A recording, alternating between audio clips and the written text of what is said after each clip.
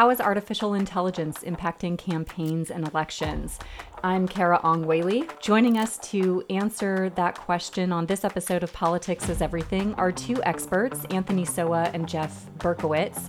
Jeff Berkowitz is the founder and CEO of Washington's preeminent competitive intelligence and risk advisory firm, Delve.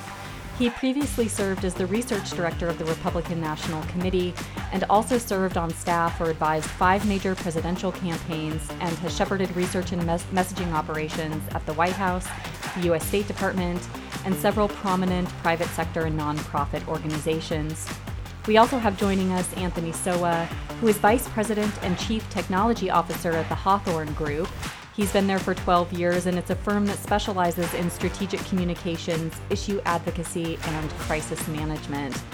Thank you both so much for joining us on Politics is Everything. Glad to be here. Thank you. Thanks for having us. So I wonder if you both could start by giving us a sense of what artificial intelligence can and cannot do for political campaigns, because I think there's a lot of misperceptions in the public at this moment about what AI is and isn't. I'll start. I think that one of the major benefits of generative AI when it comes to campaigns will be the potential for generating more personalized content at a granular level. Right now, I don't think we're at the computing power to deliver personalized content to each citizen. But in theory, I think the potential is there to be able to craft arguments, develop content, and deliver content that kind of speaks to each person's individual motivations and being able to kind of sway them to whatever campaign's different side of the argument. So micro-targeting on steroids. Yes. Yeah. Yeah, I mean, there's definitely there's great potential for doing things at speed and scale that you otherwise couldn't with this technology. But I think you really have to kind of step back and you sort of ask, what do we mean when we say artificial intelligence, right? The machine is not alive. There isn't real sentience. This is pattern recognition. It's at speed and scale. That starts to look like it's intelligence because it's moving almost as fast in that as we are, or if not faster. But I think what you're going to see is you'll see some experimentation with some of this generative AI in this campaign, but it's very much in its infancy. I was looking at a tool yesterday that will let you basically do everything in a campaign with Chat GPT, and it's I obviously has the prompts in the background, but generate a press release, generate a fundraising email. My favorite was do opposition research, but it was a pretty decent fundraising email. Most fundraising emails are total crap, so it's pretty easy to do. The opposition research, it pulled what was available on from the person's Twitter account. What was really interesting is if you put in a Twitter account that was private, it just made up quotes and tweets. It even had the links. They didn't work, but they looked just like a Twitter link. So, I think what we're going to see over the next 2 years is a lot of experimentation. And it's going to be interesting to see where some of that goes as some of this technology moves beyond infancy. Just a follow-up question on that with making up quotes. I mean, what are the implications of pulling or created quotes from individuals, and how might that impact political campaigns or what voters perceive about politicians? Well, I think you've had a growing challenge for a while now where it's getting, when I first got involved in campaign politics and started to see the rise of fact checkers in 2004, 2006, fact checkers were the referees. And unfortunately, now they've become participants in many ways in the political debate. They've moved well beyond, in the last 2 decades, well beyond this is a fact, this is not a fact, into opinions. Does this policy really have this impact? Does this do that? And it's undermined their ability to really call balls and strikes as an umpire. So it's hard to find trusted sources in politics today. I don't think AI changes that. It's already true. It used to be that we all had a shared set of facts and information that we were debating about. And now everyone comes to the debate with their own set of facts and sort of talks past each other at their own sort of predetermined audiences. So AI is going to allow that to continue, and it may make it easier for more folks to do it at scale. But the underlying issue is the nature of and polarization of our politics today. So we already have seen the Republican National Committee put out an AI generated ad. They labeled it as such. But where else are we seeing technology being used already in campaigns and elections? Well, as far as usage, I think it's so new. ChatGPT came onto the scene in November, and I think that with the campaign just starting to ramp up, we haven't seen many kind of novel uses or any effective uses from a campaign level. There's people that do it. I think the most interesting usage so far has been the day of President Trump turning himself in, these kind of viral photos that went around the internet of him resisting arrest and things like that. That kind of shows some of the potential for misinformation because they actually look pretty realistic. But on the campaign level, I haven't seen much outside of what's been done in the past as far as Facebook marketing and targeting and analytics and things like that. But from the generative side, I think we're right at the beginning of the usage. Yeah, man. As Anthony sort of alluded to at the earlier part of the conversation, I think a lot of this is going to be behind the scenes. A lot of these AI technologies are just advancements of machine learning and natural language processing that we've been seeing leveraged by campaigns, to improve their analytics and targeting. And we're going to see more and more of that, especially as it gets harder and harder to find voters. I think one of the most interesting things I'll be watching is how do pollsters start to leverage this? Can ChatGPT and similar technologies be trained on what people think, and then based on that, sort of give you essentially polling data on how they respond to different messages, how they respond to different candidates, and essentially test and focus group things without actually having to convene people or reach them on phone or online and figure out the quality and weighting of different things. So I think it's going to be interesting to watch how some of that might develop.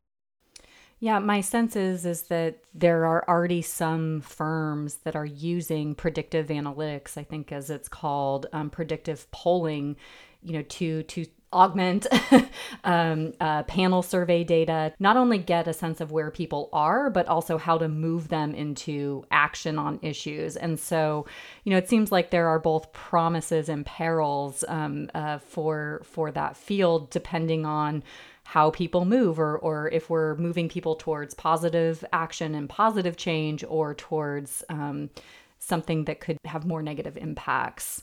So recently, the American Association of Political Consultants released a statement updating its ethics code, and it concluded that AI, as it narrowly defines it, has no place in legitimate ethical campaigns. What is your sense on the AAPC, given that we'd probably be more survey research that uses AI? Is there room for the ethical use of AI, and what might ethics look like for those who do political consulting or surveys? I saw the statement, and I think they may regret the broad strokes that they took in it. They were really just trying to reinforce what was already in the code of ethics, that you shouldn't, campaigns and those affiliated or supporting them shouldn't, do anything that would mislead or provide disinformation. And certainly, like any other tool in a campaign, AI shouldn't be used to do that. And the ethics code is actually specific about candidates and their families. So which is interesting because there's some broader folks left out of that equation. But I believe that the vast majority of uses in a campaign for generative AI is going to be very positive. Campaigns can be very expensive, and one of the biggest concerns over time has been how expensive they've gotten and how difficult it is for a candidate who doesn't have access to those sorts of resources to compete. And generative AI can be a huge advantage for folks to, at low cost, operate campaigns without very expensive consultants, without very expensive tools and technologies. This is really democratizing in many ways the ability to reach people, target folks, generate content, at speed, which, look, campaigns come down to three sets of resources: time, money, and people. And the joke is you can always get, more people and more money. You can't get more time. And generative AI helps you use the time you have much more efficiently and faster, just like other sets of tools that have come about in campaigns over the years. So I think it will be a mostly welcome addition to the campaign trail. The reality is we've already been seeing concerns about deep fakes or misinformation online for a number of years. Is this a new, easier way for folks to do that? Yes, but it doesn't change the fact that it's already happening. And I think there's many, many responsible and ethical ways for campaigns to leverage the technology. Yeah, I think that it's understandable that organizations and people are kind of fearful about the technology now because not a lot is known about at a ground level of how it works and kind of what it encompasses. And also, I mean, I think over the past 60 years or so, popular culture has told us that AI is evil, like back from Lost in Space, the robot, Terminator. There's so many examples that tell us that we should be fearful of this technology. But I think that when people kind of become more educated on what it can do and how it can be applied and what level of expertise it takes to apply it, then people will become more accepting and, the kind of knee-jerk reactions will become more limited. I mean, we do need to take a look at it, and there are some imperfections with the technology, but I don't think it's as dire as kind of it's being presented in some areas right now. Do either of you have a sense of how members of the public could actually spot AI? So if there is a deep fake, if there is an AI generated ad that is not labeled as such, what tools, what ways can an individual member of the public spot and know, oh, that's AI, that's not that's a deep fake, and therefore be able to be more discerning in terms of the content that they're receiving?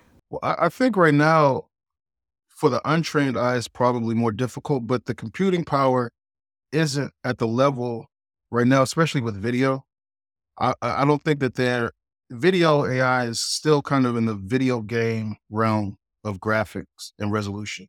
So, I mean, in quick spurts, it can fool probably a good portion of people, but I think that companies are working on AI detectors, the same way that there's companies working on Chat GPT detectors, but it's kind of going to be an arms race where there's a detector that can detect this, and then the bad actors or the AI companies can outpace that. So, I mean, I think that as we become more educated and just look at things more critically, we can kind of spot these deep fakes or misinformation that's going to be proliferating. Many people saw a few weeks ago the images of the Pope in the big puffy designer coat. I think it was from Prada or one of those fancy design houses. And when I first saw it, I was like, what? Wouldn't have expected that. Thought he was in a wheelchair. That's kind of weird. It sort of scrolled on. And then of course the next day I read this was actually, this was an AI generated image and it wasn't real. And I was like, okay, that made sense. So I think folks are going to have to, that spidey sense that we all have about what's true and what isn't, and people are going to believe what they want to believe, but smart consumers of information, like everything else, like the text messages that we're getting now, from random people saying, hi, is this Anthony's number? I'm trying to reach him. It's like, that's probably not a real person trying to reach you. It's a scam. I think folks are going to have to use that same sort of discernment in the course of campaigns. And I know a lot of the social media platforms are starting to think about this. TikTok seems to kind of be at the forefront.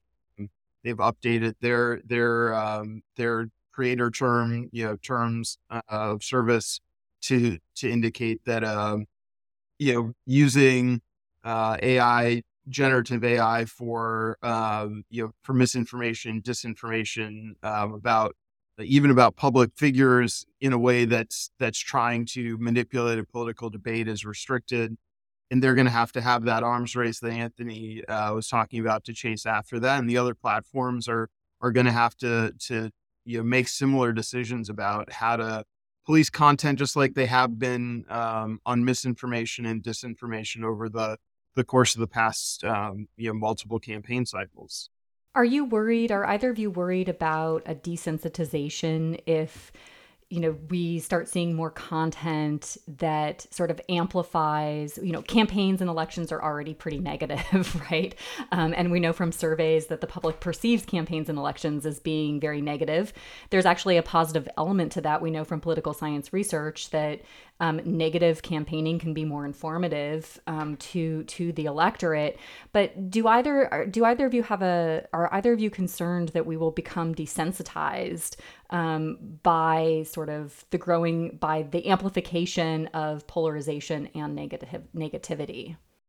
I mean, we're so past that point already. I mean, the polarization in American politics.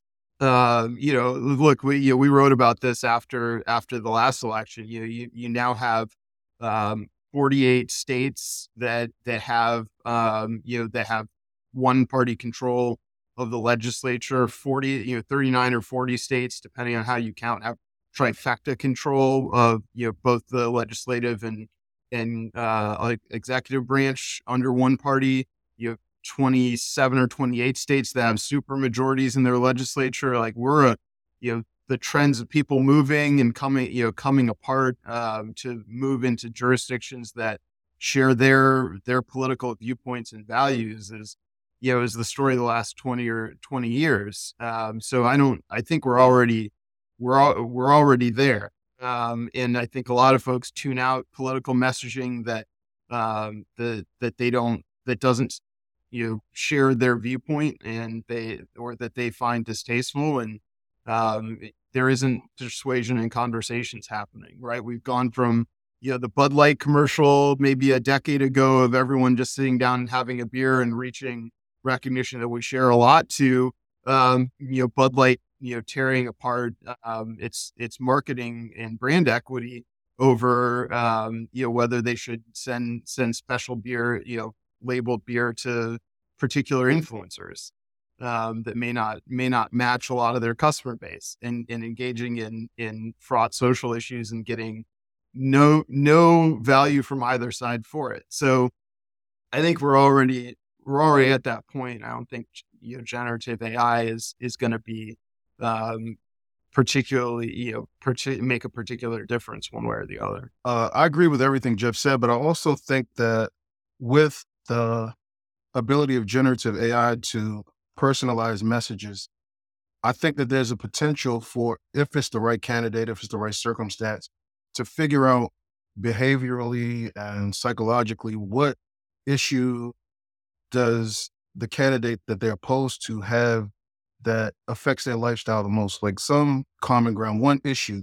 And then there's the potential to kind of have a very long-term, subtle conversation, maybe over the course of a year and a half, to just kind of broach that subject that, hey, I'm not evil. I'm not the bad guy that I'm being portrayed to be. I believe in this issue that's important to you, that's important to your family and your community. And maybe just soften, not for this upcoming cycle, but maybe for 2 or 3 cycles down the road, just kind of establish that messaging and just start the conversation and maybe be able to soften people's views over time. Yeah, I think Anthony raises a good point.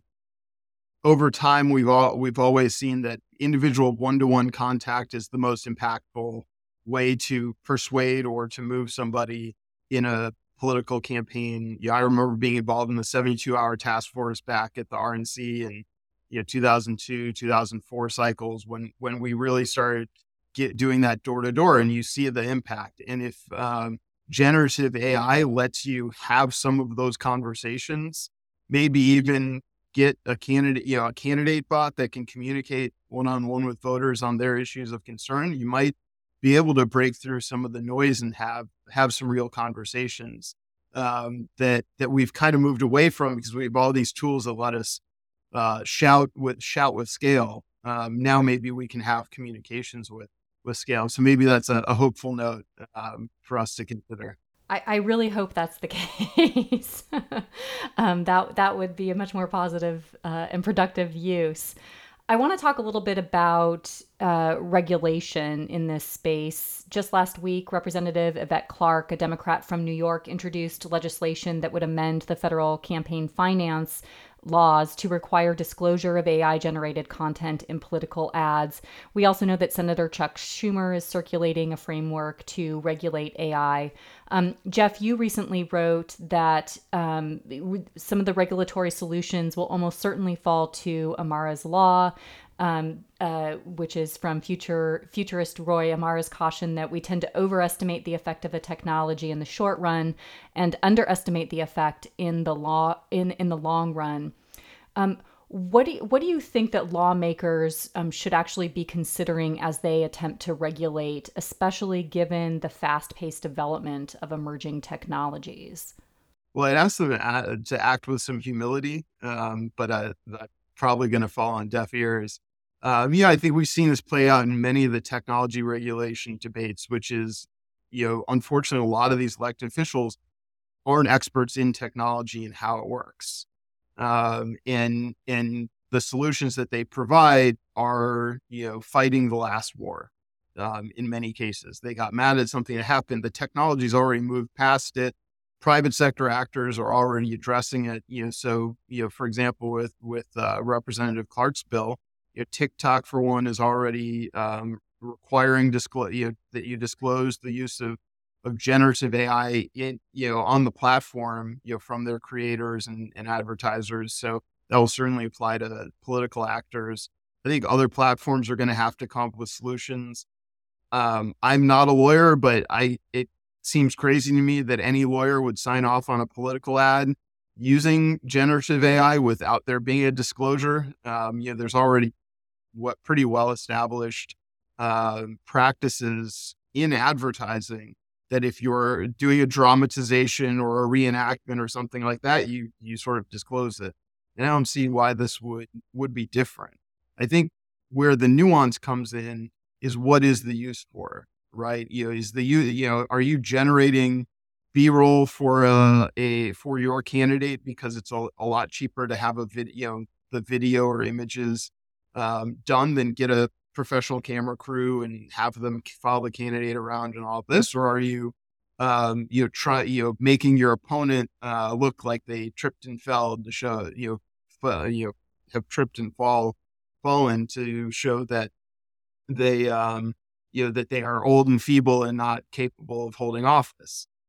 And then you get into even that more nuance of, well, if they are old and feeble, and does it, are you just dramatizing what everyone thinks, or is that unethical? And I'll leave that for the philosophers. But I think overall, as you look in regulation, they have to understand the technology and what it is and what it isn't. We're in that hype cycle right now of what AI is and how it's going to take all of our jobs. And we're going to have this big sort of initial curve of adoption. And then people are going to be like, it's really not any of these things. People have said it can't even make hands right. They can't really do video well, etc. And people are going to kind of forget, but the technology is going to keep getting better. And all of a sudden it's going to be in all of our lives in ways that we probably can't even imagine. Yeah, I think as a preview to what could happen on the regulatory platform, we can just look back at the privacy data debates from a few years ago. This has been talked about. It's still talked about federally. I don't expect that anything substantive will happen. Right now, I think we lean on the EU version. And when it comes to AI, the EU is also crafting their own version of the AI law. So I think that will kind of be the guiding light. And here, I expect for some type of coalition or some type of framework amongst kind of the big tech companies to put something together, some framework or guidelines to not necessarily police themselves, but just I think transparency is the big focus that needs to be concentrated on. So just something, regulations around, or not regulations, guidelines around transparency, uh, the data models that go into it, and maybe how it's being used on their platform. And that might be the best that we can ask for or expect. But again, I think to Jeff's point, that might be enough. Like, there's not necessarily this catastrophic end game that's going to play out if we don't have laws and regulations surrounding this. I think people in time kind of adapt to these technologies and learn how to adjust and recognize what's what. So, I mean, I think another part of this is, these models are trained on human produced content already, right? So, I mean, that's something to also continue to keep in mind, is that it's only as good as, the large amount of data it is being trained on that has already been produced by human beings. Absolutely. ChatGPT is only as good as the prompts you give it, in the data it's trained on. But I think, going back to your regulation question, that's going to be one of the central issues that the law, either through legislation and regulation or through the courts, is going to have to determine. There's a lot of questions around data privacy. There's a lot of questions about intellectual property, and the use of it. You've already seen that in Europe with Italy, temporarily banning ChatGPT until it better understood how they were complying with GDPR and some of these other privacy regulations. It's going to be, and you're already starting to see the industry, take steps to address those concerns. Microsoft announced that they're working on a version of OpenAI's GPT technology that will allow companies to protect, only have their model trained on their internal data. OpenAI has announced that they're not going to train, their system on customer API data. You're going to see more along that front as folks think about how to do these things responsibly and satisfy the marketplace. I think you're going to have much more flexibility among companies to respond to the marketplace if you don't put in a regulatory framework that is not well thought out and truly understands how these programs work. Well, I'm really glad that you brought up the data privacy issue. I have one other question that I wanted to ask. Given the rise of the surveillance state, are you worried about how the surveillance state might intersect with AI? And are there ways that AI could bolster government targeting and suppression of citizens? Yeah, I mean, I think that's a big problem in the hands of foreign governments that don't believe in freedom in the way that our system is based on.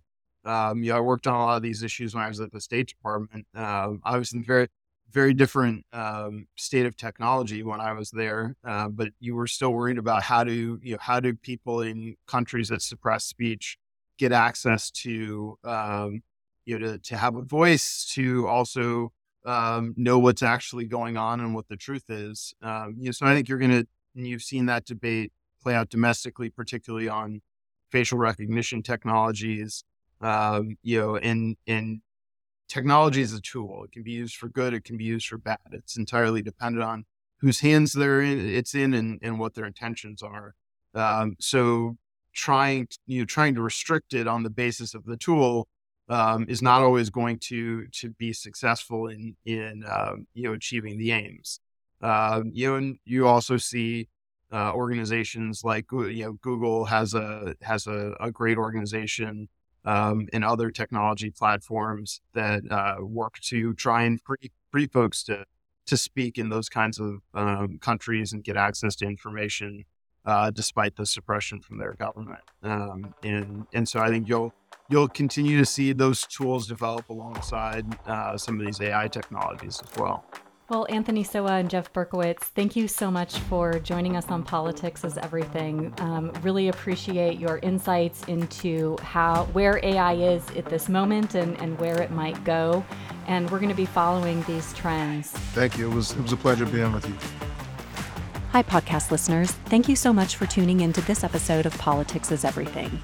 Editing and production was done by me, Kara Ong Whaley. Our theme song is Let's Boogie by Chris Faze.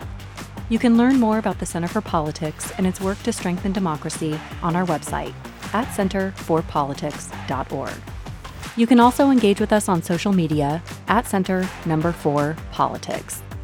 We welcome your suggestions and questions for future episodes. Thanks so much for tuning in. Until next time.